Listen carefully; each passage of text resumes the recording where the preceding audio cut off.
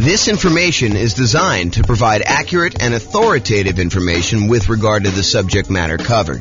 It is offered with the understanding that the presenters are not engaged in rendering legal, accounting, or other professional services. If legal advice or other expert advice is required, the services of a competent professional should be sought. Welcome to the Worcester Real Estate Investing and Real Estate Financial Planning Podcast. Learn all about investing in real estate in Worcester, Massachusetts, with a combination of real estate financial planning and modeling with numbers specific to Worcester. Plus, syndicated, more generalized recordings of live and pre-recorded real estate investing classes. Not all of them specific to Worcester. Be sure to stay tuned after the podcast for a message from our sponsors. Well, good morning and welcome, everyone. I am your host, James Orr, and this is another class in the series on Deal Alchemy. Deal Alchemy is the somewhat magical process, or seemingly magical process, where we move returns from one of the areas of return that we get with investment properties to more than one. And sometimes we're trading a couple for a few or one-to-one, but we're really just moving returns around. And today's Deal Alchemy class is about converting cash flow to debt pay down. And you're like, what? Wait a minute, James. Most of us prefer to have cash flow. So why are we taking cash flow and we're trading it in exchange for debt pay down? Well, because by doing so, it gives us a higher return in both dollars and return on initial investment. So there's one reason why you might want to consider kind of moving the return from cash flow to debt pay down. So we're going to jump into it. This is part of the series of classes we're doing on Deal Alchemy. I think last week we talked about improving cash flow. I think we did through lease options, if I'm not mistaken. I think we did lease options last week where we used a new strategy and we changed how the returns got kind of moved around in the different areas. So alchemy, for those that don't know the definition, this is the dictionary definition of alchemy, a seemingly magical process of transformation, creation, or combination. And really what we're talking about doing here is we're talking about magically moving the returns from the 4 different areas of returns plus the reserve return we get when we buy investment property. You know, you've got appreciation, the tendency for property values to increase over time. You've got cash flow, kind of like you take all of your income from the property, from rent and anything else you're doing with the property. You subtract out all of your expenses, including taxes, insurance, your mortgage payments, maintenance, your property management, like all of those things, vacancy, all those things get subtracted out. And what you're left over with is cash flow. Then you've got debt pay down, the amount of the loan that you're paying down every single month on that particular property. And then you've got the tax benefits of owning the property. The cash flow from depreciation is what we call it. And then in addition to all of those, in order to prudently make an investment in rental property, we do need to have reserves. And so when we have reserves, we could take those reserves, we could set those aside. And because we're using them to make sure that we are able to maintain and own that property conservatively, then we can actually put the small return that we're earning on those reserves as part of the overall investment. Because you need the reserves in order to make the investment, now we can actually include the return we're earning on those reserves as part of the overall return that we're earning, okay? And you may have seen me kind of display this in this format, where I talk about appreciation, the property values going up, cash flow, which is all the income minus all the expenses, debt pay down, which is paying down the loan, the tax benefits, or the cash flow from depreciation, and then plus the return you earn on reserves. And then we have a total in the middle. And we can have this visual show both dollar amounts that we're earning, how many dollars in appreciation we earned, how many dollars in cash flow, how many dollars we paid down the loan, how many dollars we're getting from the tax benefits, and how many dollars we earned on the reserves. Or we could think of it in terms of the return on something, the return on our initial investment, or the return we're earning on equity, or the return we're earning on true net equity, like the equity we'd have after we sell the property and pay all the expenses, like real estate commissions, closing costs, capital gains taxes, depreciation recapture tax, like all of those things. When you subtract all those out, then we have what is left over, true net equity, and we can calculate returns on those as well. So let's talk about moving cash flow to debt pay down. And you may be surprised as to what happens here. This is kind of interesting. So instead of choosing to emphasize cash flow on investment property, let's say you do a 15-year mortgage instead.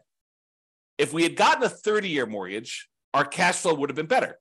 The payment on a 30-year mortgage is usually lower than the payment on a 15-year mortgage for the borrowing the same amount.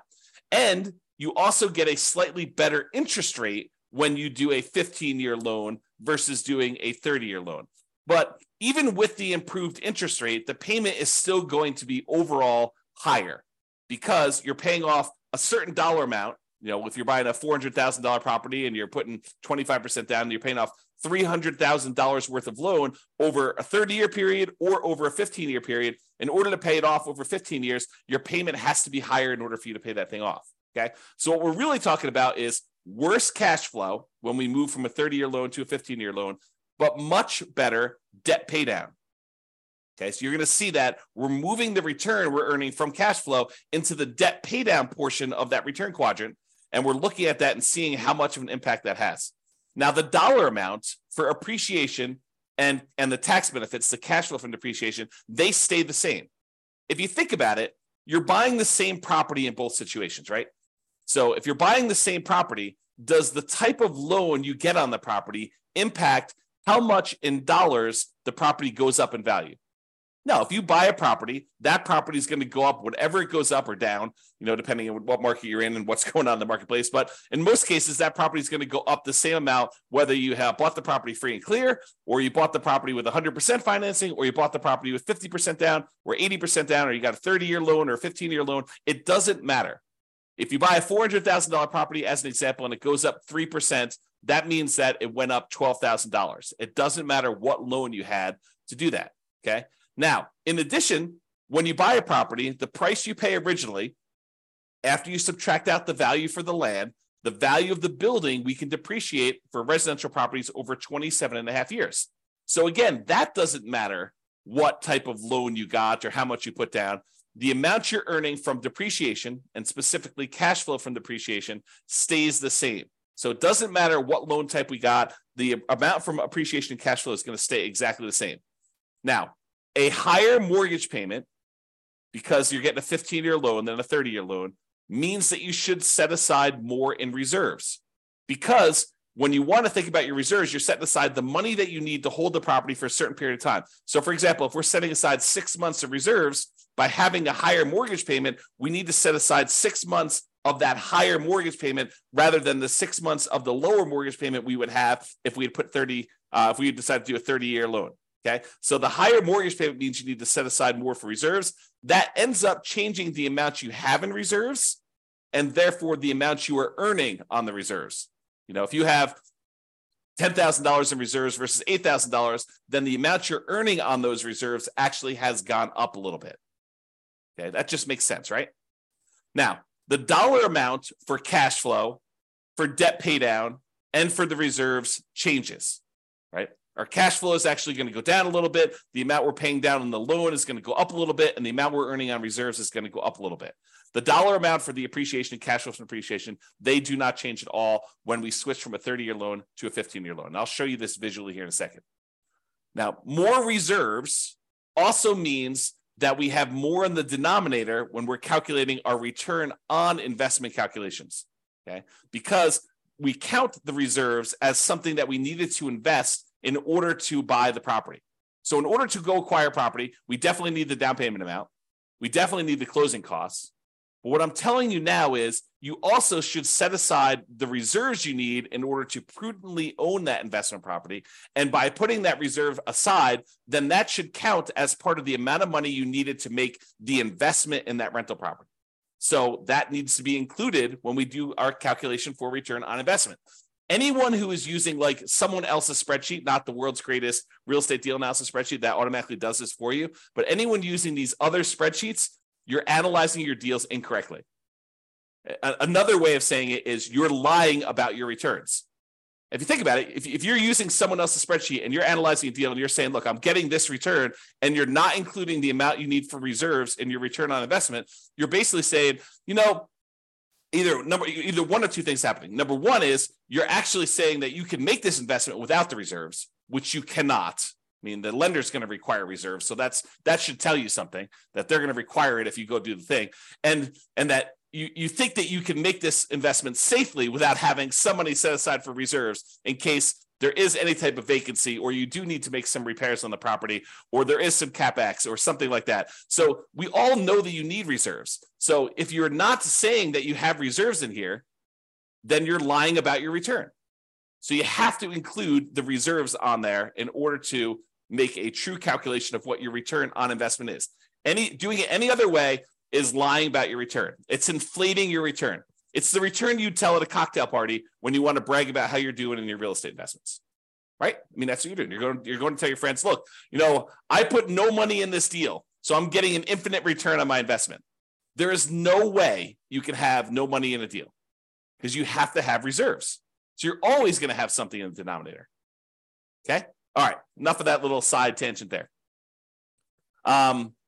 So what having more reserves means, you have more investments in your return on investment calculations. That means it's going to be a smaller overall return on investment for the same dollar amount. So in other words, the appreciation dollar amount, if it's $12,000 that the property went up in value, and now we divide by the return on investment, the investment part of that, if you have to have more in reserves, that means that the overall return on investment, the $12,000 divided by what you had to put into the deal, is going to be smaller when we increase our reserves. And we increased our reserves because we went to a 15-year loan versus a 30-year loan, which means that our monthly payment is going to be higher.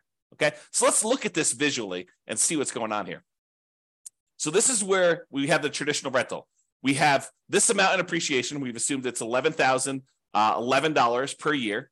Cash flow is $2,330 in the first year. The amount you pay down in the loan is $2,779. The tax benefits from the cash flow from depreciation is $1,700. Okay, so these four plus the amount you're earning on 12 months of reserves at 8% is $2,203. So the total amount you're earning is $20,023. That's your return by buying this property in the first year. Now, by going and converting this and this is a 30-year loan, by going and converting this 30-year loan to a 15-year loan, we're going to change the return from cash flow. Your cash flow is actually going to go down a lot, and your debt pay down is going to go up a lot. However, the appreciation dollar and the tax benefit dollar are going to stay the same, and the reserves are also going to change because we need to have more reserves. Okay, so when we do that, it looks like this, the 15-year mortgage on the right. So appreciation is the same. The amount in cash flow went from $2,330 positive, about $200 a month, to now it's negative $4,024. And you're thinking to yourself, James, that's crazy. I went, almost $6,400 worse by doing this 15-year mortgage. Yeah, you definitely did. But where did that return go? It went from cash flow down to debt pay down. And you'll notice it's not one-to-one.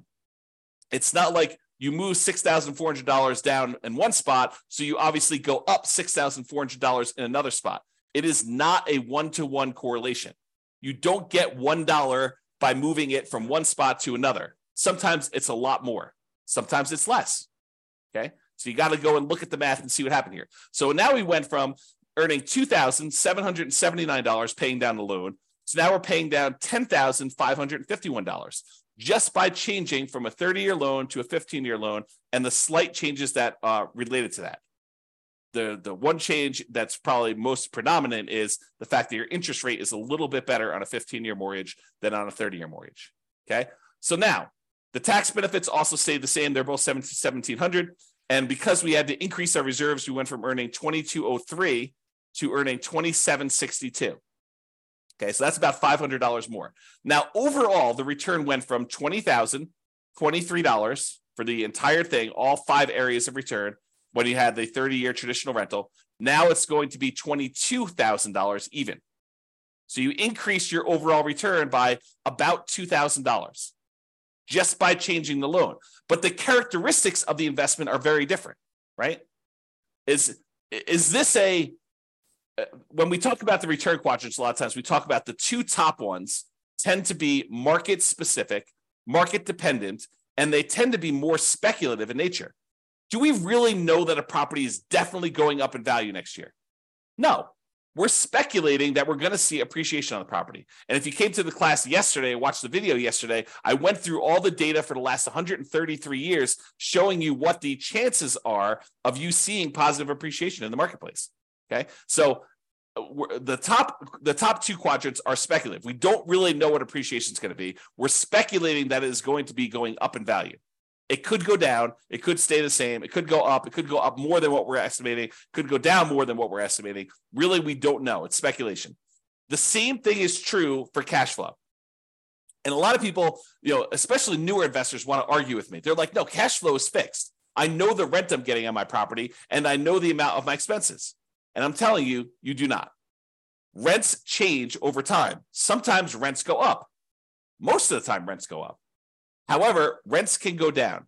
You could have gotten really lucky and got really high rent last year. And this year, because your tenant had to move out, you had a vacancy, your tenant got evicted right between Thanksgiving and Christmas, and you tried to re-rent the property between Thanksgiving and Christmas, and you did not get the rent you thought you were going to get, and now rents are lower. Or there were unexpected repairs on the property, and instead of having 10% set aside for maintenance, you needed 20% set aside for this year. Cash flow is speculative as well. Okay, so these two top ones are more speculative in nature. The two bottom ones are more certain in nature. The debt paydown one is a contract between you and the lender. If you make the payments as agreed, you get this return. It is not dependent on what the market does. The property values can go up and down. It doesn't matter. You're getting that debt paydown. Your cash flow can go up or down. It doesn't matter. You're getting this debt paydown return. So the bottom ones are more certain, less speculative in nature. In some cases, we would say they're as close to being guaranteed, in quotes, as you can get without them being guaranteed. Okay. The tax benefit one, unless they change tax code and they change how depreciation works, and they don't allow you to have the retroactive thing that you had, the grandfather you in on any properties bought before this date, unless they change that too, you're getting this tax benefit. Okay. That's a certainty based on tax code. So these two bottom ones are less certain. So what we just did by going from a 30-year loan to a 15-year loan is we moved away from more speculative returns to more certain returns.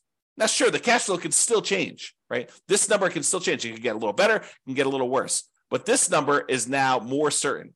So we've moved some of our return to being more certain than before. Okay? And the return on reserves, those are somewhat speculative as well, depending on what you're investing in, right? We've assumed you're earning 8% return on the reserves that you have, and that's you assuming that you're investing in whatever you want. In most cases, I think a lot of folks are going to invest in some type of index fund and have some type of ratio where they're going to keep a certain amount liquid in savings and then a certain amount in addition in backup reserves, where if they had to access it, they have the money available, and that's how you're earning that return. Okay? So if we look at those returns, that's what happens in terms of dollars. Now let's look at it in terms of what the percentage return on investment was. So before, the appreciation return was 8.97% return on investment. We took this $11,011 and we divided it by the amount of investment we needed to make, including the reserves, in order to get that dollar amount. And so it's 8.97%. The return from cash flow was 1.8%. The return from paying down the loan was 2.29%. The return from the tax benefits, the cash flow from depreciation, was 1.38%, and the return on your reserves was 1.79%, for a total return on investment with 12 months of reserves, that's what R12 is 16.24%. That's for the 30-year loan. Now, when we go to the 15-year loan, the return from appreciation and tax benefits, they do change, even though the dollar amount is the same. The dollar amount is still that $11,000 or the $1,700, but because the amount we have as our investment, we increased our reserves, so that amount went up. The overall return actually went down a little bit. So appreciation went from 8.97 to now 8.49. It dropped a little bit, not because we're earning less in dollars. In fact, we're earning the same in this case, but overall on all of returns, we're earning a little bit more. But because the amount we had to invest increased the tiniest bit from that extra reserves. Okay, so the overall appreciation rate went down a little bit. Cash flow went down a lot because we converted that 30-year loan to the 15-year loan. Now we're negative 3.23. The debt paydown return went from 2.29 way up to 8.21, and the tax benefit one dropped just the little tiniest bit because of those extra reserves. And the amount we earned on reserves went from 1.79 to 2.13. So the overall return on investment by changing from a 30-year loan to a 15-year loan went from 16.24 to 16.91.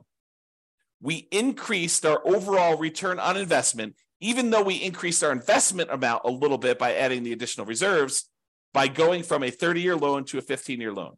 And that is why, even though the overwhelming majority of real estate investors, especially newer investors, are hyper-focused in on cash flow, and I think it's partially because they believe that that's what's going to get them to financial independence fastest, when that may not exactly be true. We'll talk about this in another class, but the idea is they think that they're going to use the cash flow in order to be FI, when in fact, some of the properties that they're going to own will probably be their cash flow properties, but other ones are going to be used as rocket boosters to get higher returns. Then you're going to either sell or refinance, or in other words, get rid of those, use that money in order to then pay off other properties. That tends to be one of the faster ways to achieve financial independence using real estate. But it's a strategy that if you're not looking really far ahead and saying, okay, these are the properties I know I'm going to keep, they're the ones I'm going to own in retirement that I'm going to be using to fund my retirement with their cash flow. These are the ones that I really just need to maximize the return with, because really what I want to end up doing with these is sell them off to then pay off the other properties to get cash flow. So you need both in most cases, unless you're just willing to, buy the properties you need and let the cash flow increase over a long enough period of time. But it's faster for you to do the other strategy where you sell off some properties and you end up paying off other ones. And if you come to some of the classes where we talk about the comparing the strategies, in the 304 markets across the US where we've done the analysis on all these, then you'll see that sometimes it's better to use those more aggressive payoff strategies later on, which means the rocket booster, the improved overall return tends to be better. And that could be an example here. Okay. Now, sure, you do need to account for, the negative cash flow and how you're going to fund that negative cash flow, and whether you're thinking about it as an investment or you're thinking about it as setting it aside. Yes, there's all those discussions, which we talk about in other classes. Okay. All right. I just want to show you what the difference was in the amount you needed for reserves. So this shows you the total amount you needed for your investments when you're talking about return on investment. So when we do the traditional rental, it's $134,000 in order to buy this property, or $141,000. So it increased by about $7,500 or so. $7,600 is what the difference was that you needed to have in reserves to go from that 30-year loan to the 15-year loan. Okay. And then this just breaks down where the returns come from. It's just the same numbers that we had before, where it's just showing you the values doing that. And then this is your return on investment numbers to kind of give you an idea of what those are. All right. So in conclusion, we can utilize Deal Alchemy to modify where the returns are coming from. We can move the returns around. We could say, hey, let's give up some appreciation in order to have improved cash flow, like we talked with lease options. Or we could say stuff like, let's give up some cash flow in order to improve debt pay down and improve our overall return. That's what we covered today. And there's other variations to this, which we'll cover in future classes on Deal Alchemy. One example, the one that we did today, is changing the term of the loan, 30-year mortgage to a 15-year mortgage, to see how that changes things. And moving returns is not always a one-to-one change. You don't get a 1% improvement in debt pay down in exchange for giving up 1% in cash flow. Sometimes it's more than one, sometimes it's less than one. And reminder, returns are different. They have different characteristics. Some are speculative, some are more certain, some are cash now, which is the right-hand side of the quadrant, some are cash later, which is the left-hand side of the quadrant. So they have different characteristics, which changes how the overall investment acts. One of the things that I don't think a lot of people realize, especially people coming in new to real estate investing, is that not all real estate investments are the same. And that you can change how you approach the investment, and it changes, absolutely changes how the returns are balanced, like where they are. Is this more of a speculative play? Is this more of a certainty play? Is this more of a cash now play? Is this more of a cash later play? And that not, if you go out there and you say, I made a real estate investment, your risk characteristics of making that deal can be very, very different than someone else doing a different deal, even though you're both buying single family homes. All right. So Deal Alchemy can do more than just change the numbers. It can change the characteristics of the investment. And sometimes this changes more than just the returns. Sometimes it somewhat indirectly can impact the investment in the return on investment calculation, like we saw with reserves here. All right, that's all I got. Hope you guys enjoyed the class. This has been James Orr. Have a great weekend, everybody. It's Friday, and we will see you all on Monday. Bye-bye for now. With home prices up, mortgage interest rates up, and rents up, but not quite enough to counteract the higher prices and interest rates, cash flow on rental properties in Wista is harder than ever. Book a call with the Real Estate Financial Planner to apply our proprietary 88 strategies to improve cash flow on your rentals. See the show notes for a link to schedule your call and improve your cash flow today. If you're a real estate agent, lender, or professional in Wista that wants to help our real estate investor listeners, consider reaching out to learn about collaboration opportunities with this podcast. We'd love to add more value to our listeners by having you assist our investors buy, sell, and finance their real estate investments. See the show notes to schedule a call to discuss collaboration opportunities.